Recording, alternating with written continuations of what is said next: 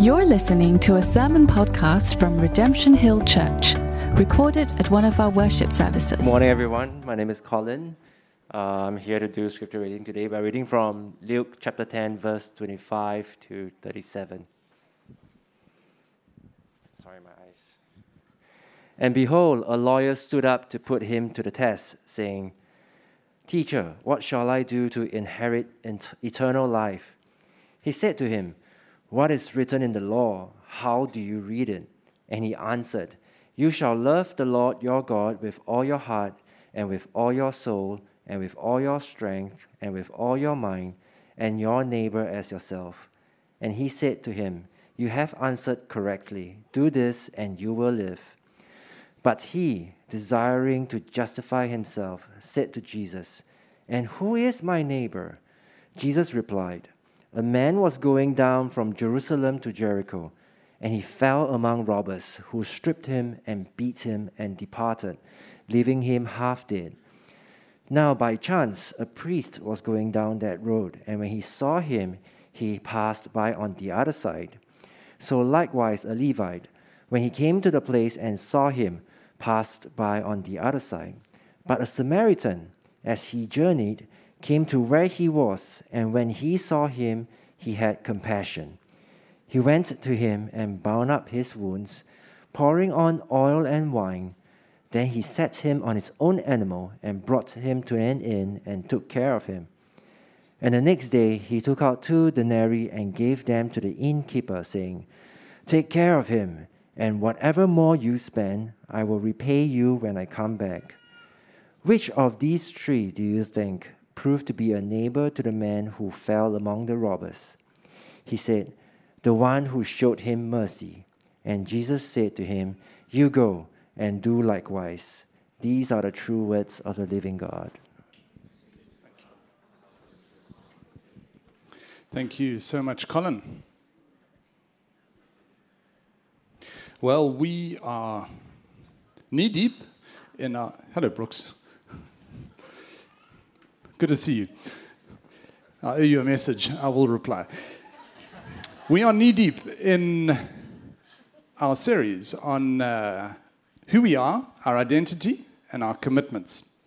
And we have identified ourselves, or we want to have an identity as a community of grace, a grace community, if you will.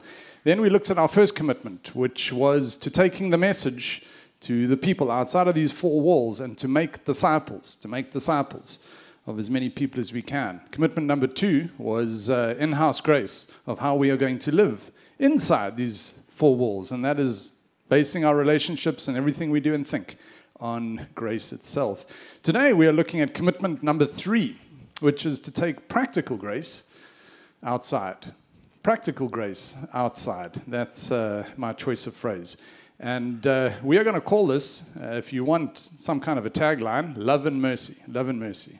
Love and mercy, taking practical grace outside the church. Okay, I want to begin this morning by being authentic, I think, to say this is an area that I find difficult in my own personal life. Some things come easier than others. This is something that I personally find difficult. However, I have a deep conviction from the Bible that this is what we should be doing. I try and do it as best as I can in my own life, but the elders, we are deeply convicted and convinced that this is something that is central and important, and so much so that we are making it one of our 3 commitments. So today, you're going to hear from some other people as well. The body is an amazing thing. People are doing incredible things. And we're going to make some space to hear from a couple of our other volunteers and to give you all a peek into what some other folks are doing as well. So you don't all have to take it from me. I'm going to guide us through the passage, and then I'm going to hand over to others far better equipped to talk on some of these things than me. All right, here's the synoptic map of where we're going. 3 points today. The first 2 are a question. Point number 1, the question is how to love. Point number 1, the question is how to love. Point number 2, the answer is give mercy. The question is how to love, number 1. Number 2, the answer is give mercy. And my third point today will be a quick look at this idea of practical grace at ECP moving forward. I've got limited time, there's only so much I can say, but I'll give you a heads up on some of our preliminary thinking on how this will play out within this community. Okay, point number one, the question is how to love. Now, Jesus gets asked some incredible questions in the Gospels. Two of the most significant are, what is the greatest commandment and who is my neighbor? What is the greatest commandment and who is my neighbor? So we are going to look at both of those today. So if we can flash up Matthew chapter 22. It's a famous passage. I've spoken of this already in our Identity and Commitment series, and it goes like this. And one of them, a lawyer. Many lawyers in the Gospels. Anyway, we won't give them a hard time. We love the lawyers here. And one of them, a lawyer, asked him a question to test him. So it's a sharp question. Teacher, which is the greatest commandment in the law? And Jesus said to him, you shall love the Lord your God with all your heart and with all your soul and with all your mind. This is the great and first commandment. And a second is like it. You shall love your neighbor as yourself. Love God, love your neighbor. And we have unofficially adopted the motto at ECP of love God, love people. This is where it comes from, Matthew 22. The big idea, the great commandments, love God and love people. Of course, imbued or hardwired into this is the idea that God loves us first. And I think Manwin referred to that in one of his prayers just now. God loves us first. And so God fills us with love in Christ. And this overwhelming love we have, we can love God back with it, as it were. So we get love from God, and that enables us to love God. It also enables us to love ourselves, because God has loved us. And loving ourselves enables us to love other people. And somehow all those ideas go together in the most beautiful way. And so love is a huge idea in the Scripture, and therefore it should be a huge idea in the church as well. Love God, love people, and let's begin with the love that we receive from God so that we can love Him back with it and love each other with it as well. Okay, that's one of the great questions here. Love your neighbor as yourself. We would love this church to be simple and elementary, focusing on some big ideas like being loved by God, and loving each other, and being loved by each other too. And let that spill out beyond these four walls. Okay, but the question still is how to love. How to love. There's so much we could say about loving God and being loved by Him, but we'll press it on. And the answer to how to love then shows up in Luke chapter 10, the passage that was read for us just now. And so let's turn our attention there. Verse 25 of the passage we had this morning. And behold, a lawyer stood up. Okay, lawyer number 2. And behold, a lawyer stood up to put him to the test. So he's being tested again. Teacher, what shall I do to inherit eternal life? Wow, that's quite a question. It's using some of Jesus' own language about inheritance, about eternal life. And so reading between the lines, Jesus has been talking about this. People have been talking, and now they want to trip him up, trap him. So they're going to use his own words to pose this question back to him. And hopefully he's going to make an error, stumble, say something heretical, and then they can nail him. So that's a bit of the background to what's going on here. In verse 26, Jesus throws a question back at the lawyer. It's very hard to outsmart Jesus. He asks him a question about the law. He's a lawyer, so that is a natural kind of sequence. Verse 26, Jesus said to him, in answer to this question about what shall I do to inherit eternal life, Jesus said to him in verse 26, what is written in the law? How do you read it? Which is very cunning. What about you? What do you think? You're the expert in the law. You're a lawyer. What do you think? You've asked me a good question, but I'm throwing it back to you. So Jesus is wise to where this man is coming from, asking his personal opinion. How do you read it? And then maybe this guy was too clever by half. It seems like he then quotes Jesus' words back to him. Because remember in chapter 22 of Matthew, the greatest commandment, love God, love people. Remember that? Well, the lawyer is going to now quote Jesus back to himself. So he says this in verse 27, and he answered, you shall love the Lord your God with all your heart and with all your soul and with all your strength and with all your mind, and your neighbor as yourself. So he's kind of quoting him twice here, using his own words, and this sets quite a compelling scene. What's going to happen next? People are looking in and they're watching. What's Jesus going to say? Is he going to stumble? Is he going to get it wrong? Note the irony. How do you read it? And then the man quotes not what he thinks, but what Jesus has previously said. So is he being completely honest? Question marks remain. The answer to love your neighbor, nonetheless, whether Jesus said this before or this man came up with the answer himself, either way, the answer to love your neighbor as one of the big ideas in the law is going to be very surprising to the people of that time. Just to rewind you 2,000 years and put you into the context of Jerusalem 2,000 years ago, where people are very intimate with the law. What does the law say? And the answer is, well, one of the big ideas is to love your neighbor. This is extremely surprising because of the 2,000 verses of law in the Mosaic Law. There are only 2 which talk about loving your neighbor. And so for Jesus to initially say, well, one of the greatest commandments in the law is to love your neighbor, is going to be like, what? Really? No, that was just a small footnote. The Lord deals with a ton of other stuff, largely about what you shouldn't do in relation to other people. But here, this positive duty to love your neighbor is not altogether obvious. It would have been surprising. It would have been somewhat shocking. And Jesus affirms this. He says in verse 28, and he said to him, you have answered correctly. Do this, and you will live. Do this, and you will live. If you love God, and if you love your neighbor, you're going to live. And of course, the original question is, what do I do to inherit eternal life?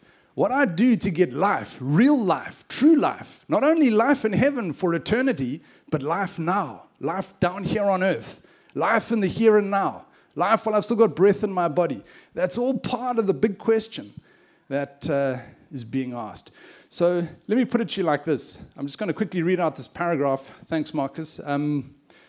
Some of this, I just want to be completely transparent here. I was trying to track down who said some of these things. I'm just going to give you the lump paragraph, but I think some of this is, I wrote this, but some of it is attributable to another theologian that I read. But I couldn't find the book, so I'm just being honest about that. But let's just take these as not my words. The man is asking a hard question about the quality of life, including the quality of life as it may be seen from an eternal perspective. This is the question about inheriting eternal life. This quality of life includes energy and vitality and a thorough sense of being alive or living life to the fullest. Do this and you will live. Not only in heaven, not only in the afterlife, but beginning now, down here on earth. In other words, it is the practice of love that will lead you into everything that God wants to give you as a life on earth. It is the practice of love that will lead you into the fullness of what it means to be a human and what it means to live a life for God. That's what the conversation is about. If you're wanting the fullest possible expression of a life down here on earth, love God and love people. That's what Jesus is saying. And this, if you do it, you're really going to live. And of course, there's an eternal dimension to that as well. Well, that's the end of the sermon. We think until verse 29, when the man says, but he, desiring to justify himself, said to Jesus, second famous question, and who is my neighbor? Which brings us to the second point. First point, the question is how to love. The second point is, the answer is give mercy. Give mercy. Well, all this talk about life, about being fully alive, and about loving as the way to experience life in its fullness down here on earth, leads us into a story of near murder, attempted murder, because we read here in verse 30, Jesus replied. So he just launches straight into a parable. Jesus replied, a man was going down from Jerusalem to Jericho and he fell among robbers, who stripped him and beat him and departed, leaving him half dead. So here he is, this man on the road. Okay, you got to picture it. 2,000 years ago, dusty road. You're going on a trip. You get attacked by thugs. You're left for dead. You're in a ditch. You're bleeding. You got a cut on your head. You may be semi-conscious. You're not doing so well. And this is how Jesus' parable begins. This man is a vulnerable man. He's vulnerable. He got attacked, but he's even more vulnerable now because he's lying there. I mean, let your imagination go. That's part of the parable. Like, wow, just picture a vulnerable person lying somewhere. That's how we begin. Verse 31 and verse 32. Now, by chance, okay, as all good stories have, and now by chance. And now by chance, a priest was going down that same road, and when he saw him, so there's an absolute 100% identifiable sighting here of a vulnerable person. And when he saw him, he passed by on the other side. So likewise, a Levite, when he came to the place and saw him, passed by on the other side. Okay, so that both of them see, both of them pass by. That's what's going on here. Jesus' words of, do this and you will live. These people are not doing this, and therefore they are losing life in this moment. By passing by seeing and not loving, they can't say, and now we will live. Now we are living life to the fullest. They have passed that opportunity by as well, just phrasing these things together.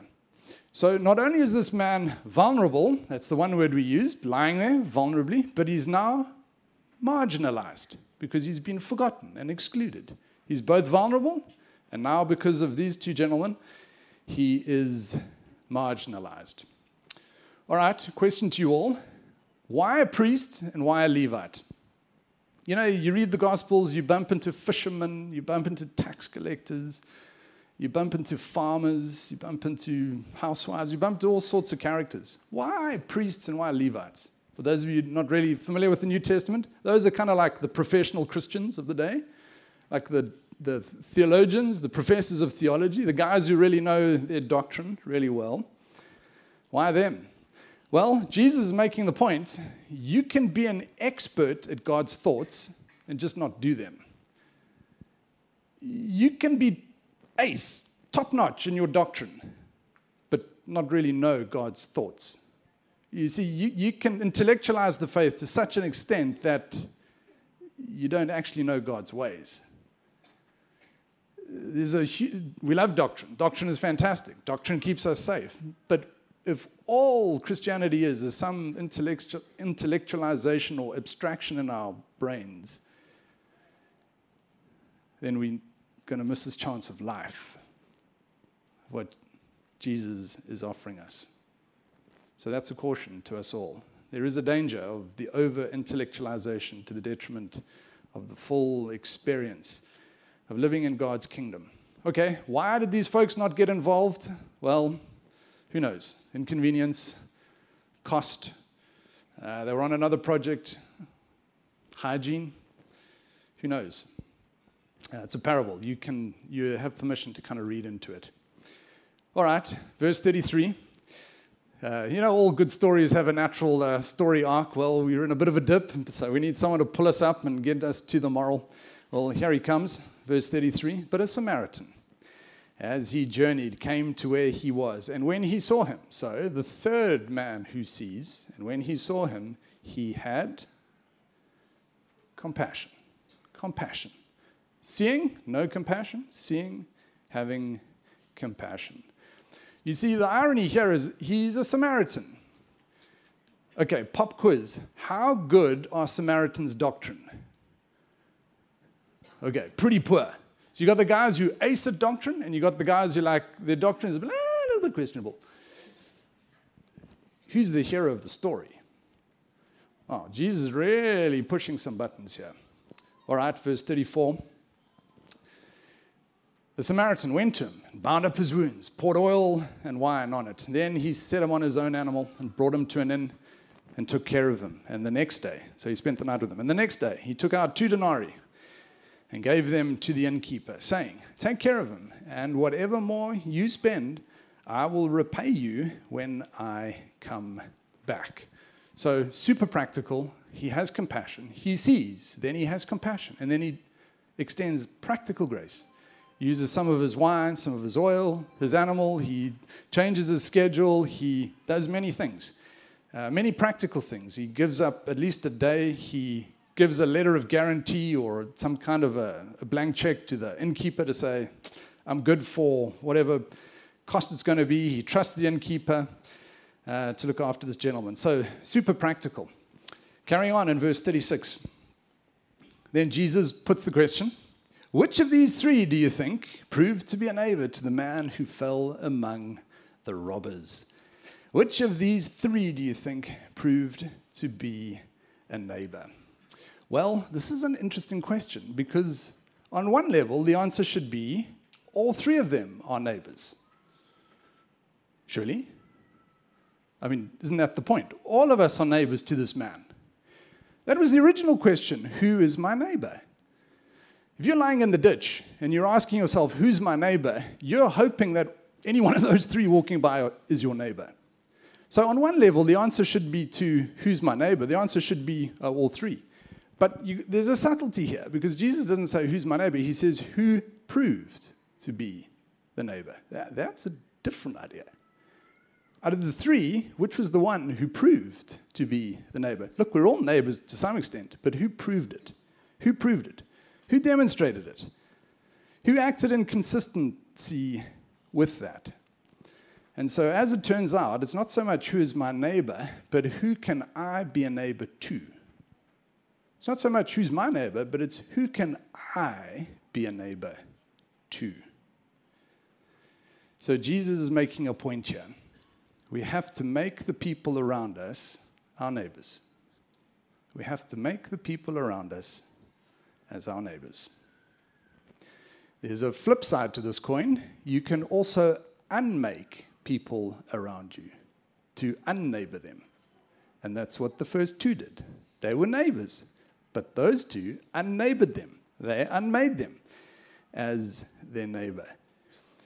But who loses? Well, the guy in the ditch loses, but the Levite and the priest also lose because they have lost a neighbor. They isolate themselves. They deprive themselves of a fuller experience of the life that is truly life, which is being offered. So unneighboring people carries a self-detriment, let alone to the other person. All right, jumping ahead, first bit of verse 37, he said, the answer, the one who showed him mercy. The one who showed him mercy. Who proved to be the neighbor? The one who showed him mercy. And this brings us to the thorny issue of why a Samaritan? Why hadn't Jesus said a story of, there was some guy going home from the temple late one Thursday night and he was walking down King David Street and he hung a right and there was this alleyway and these guys jumped out and whacked him on the head and the priest walked by, didn't do anything. The Levite walked by, didn't do anything. And then another fellow Jew walked by and helped him up, put him under his arm, took him off to his house. Why didn't it go like that? It's so shocking that an enemy, a member of another race, a foreigner, someone who they detested and despised, someone where there was this conflict between these 2 racial groups, the Jews and the Samaritans, suddenly the hero of the story is a Samaritan. The other surprise is that the man answers not with who proved to be the neighbor with the one who showed him compassion or money or time or these things, but the true answer is the one who showed him mercy. The one who showed him mercy. And if you get the context that there's a whole conflict going on between these 2 categories of people, and when you get the answer that it's mercy, first step is to have mercy upon these other people who you hold grudges against, people who are unkind to you, people who you're in conflict with. The shock and the surprise of this parable is that it's a Samaritan. And the first step is mercy. Mercy is such a big word. It's a God word. It's a forgiveness word. It's a dealing with someone as they shouldn't deserve on some level. And yet it's tender, it's full of pity, it's full of compassion. It's everything that God is. And the surprising answer is that it's a Samaritan who shows mercy. He doesn't just do stuff, but he gives them mercy. It's a higher order. It's a higher order. So here are some conclusions which I would like to throw on the screen. Mercy opens the way for love. Mercy makes a neighbor, then loves the neighbor. Mercy opens the way for love. Mercy makes a neighbor, then loves the neighbor. Or let me put it slightly differently. Mercy makes the unlovable lovable. Love makes the loved lovely. Mercy makes the unlovable lovable. Love makes the loved lovely. And putting all these ideas together, well, let me put it to you like this. Mercy opens the door for love. But you can also put it the other way around. Love opens the door for mercy. And so the question is, how do I love? How do I love God? How do I love the neighbor? Who is my neighbor? And the answer to love is mercy. Remember, that was our question, point number one. The question is how to love. The answer is give mercy. Mercy and love go together. The one precedes the other, and the other precedes the other. And when you put it together, you get this big word, grace. Grace is the combination of mercy and love all fused together. And then Jesus says to the man, well, you go and do likewise. You go and do likewise. Go and find people who are totally different to you, people who are other to you, people who you need to lead with mercy and love and forgive and help, and then follow all of that with practical deeds. Mercy is the real winner in this scenario, which, of course, is an insight into Jesus Christ himself. And so part of this parable, if you really zoom out from it, is being saved by an enemy, because the Samaritan and the man in the ditch were enemies to each other. And the message of Jesus Christ is that he comes to us. We were lying helpless on our own road to Jericho, in our sin and our depravity and our helplessness, at enmity, enemies with God. And God himself comes walking down the road to save us, to love us, to look after us, to die on a cross for us, to rise again for us, to rehabilitate us, to give us mercy so that his love might accompany it. He loved us, and then he gave us mercy as well. These things are all interchangeable.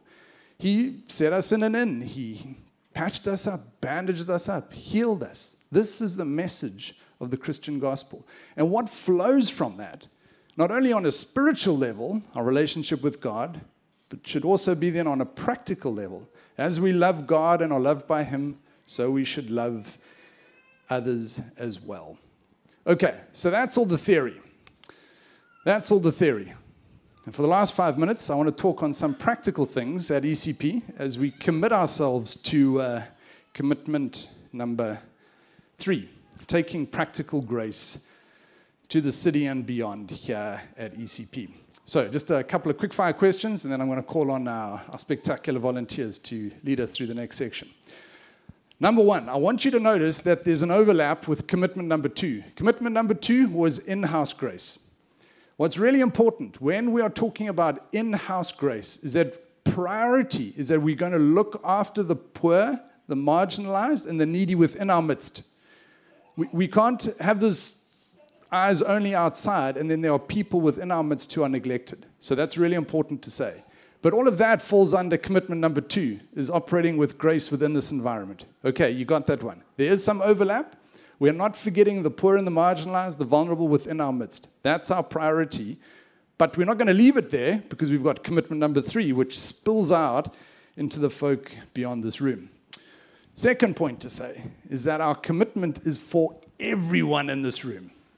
It's not just a few love and mercy volunteers, but this commitment, or the leaders, this commitment is for all of us. So we want a bottom-up approach. At this stage, we're not going to run tons of programs and activities. We're putting the ball in your court, and we're saying to everyone here, this is for everyone to be doing. This is for everyone to be doing at some level, to some extent. So we want all of us to commit ourselves to this. It's a bottom-up approach. Third thing to say, historically, we have been called mercy and justice. Okay? We want to, for many different reasons, escape from the word justice, not because we don't believe in justice, but we want to base ourselves on this parable, and we're going to use Jesus' words, love and mercy, just as this parable is indicated. So we're going to call commitment number 3, in-house tagline, jargon, love and mercy. Okay. Our definition, loving the needy, the broken, the poor, and the suffering with mercy. Okay, step number 4. Point number 4 is our framework. This is the framework of how we're going to think about love and mercy and how we are going to try and take practical grace to the city on this bottom-up approach. Step number 1, which is what I want to say to you all. If it's bottom-up and if we're putting the ball in your court and asking you all to commit to this, step number 1, I want you to think about your own family. Your own family. They might be Christian, they might not be Christian.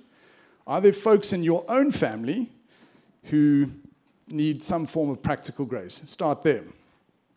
Point number 2, or step number 2, look around your immediate neighborhood.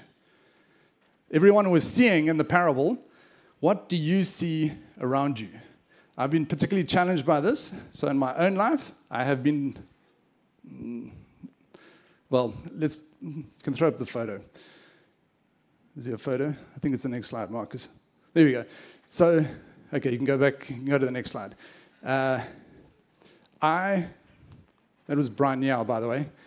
The man can fly a plane straight, 400 people on a Boeing, but don't ask him to hold the camera straight. That's why the photo was a little... in my neighborhood, there's this amazing organization which raises money and cuts up food and serves food for people who don't have money to pay for food. So in my own small way, I am trying to do step number 2, see in my neighborhood how I can be involved. Step number 3. Okay, step number 1 is your family. Step number 2 is look around your own neighborhood, your own HDB block, whatever's happening in your streets, in your neck of the woods, in your office block, and so on and so forth. Step number 3. Over and above 1 and 2, if you are fortunate, your family is okay, and there's nothing that's immediate apparent in your immediate neighborhood, then what I want to suggest is support an innkeeper in ECP. So in ECP, and you're going to hear in a moment, there are people doing amazing things who are doing this bottom-up stuff, not waiting for the official church, but just getting on and doing great stuff out there in the world. And if you want to help and support, go for it. That's why we're going to let you know in a moment who these good people are. Fifth thing I want to say is at this stage, we're not offering heavy programs. We don't have a staff member who's driving this. We are volunteer-driven. Sixth point I want to say is often people ask, what's the overlap with evangelism and mercy and justice, or love and mercy as we call it? Well, there's a big overlap. Jesus will say 2 things simultaneously. He will say, do good deeds so people may praise your Father in heaven, and there will be an attribution. There will be some connection back to God. That's really important. But at other times, the way Jesus operates, he just does good things for the sake of good things, just to be loving, just to do good things, just to do good works in and of itself is a good thing. But on other occasions, he does connect it to a bigger message. So a couple of final thoughts on this. We should be prepared to love and get no reward or return on investment, as it were. But we should be prepared to love and, when appropriate, offer the message of grace. People's greatest need is Christ, but people also have other needs. Sometimes we are God's answers to those needs in part or in whole. People's felt needs are often a doorway into their deepest spiritual needs as well. You've been listening to a sermon podcast from Redemption Hill Church. You can find more of our sermons online at www.rhc.org.sg.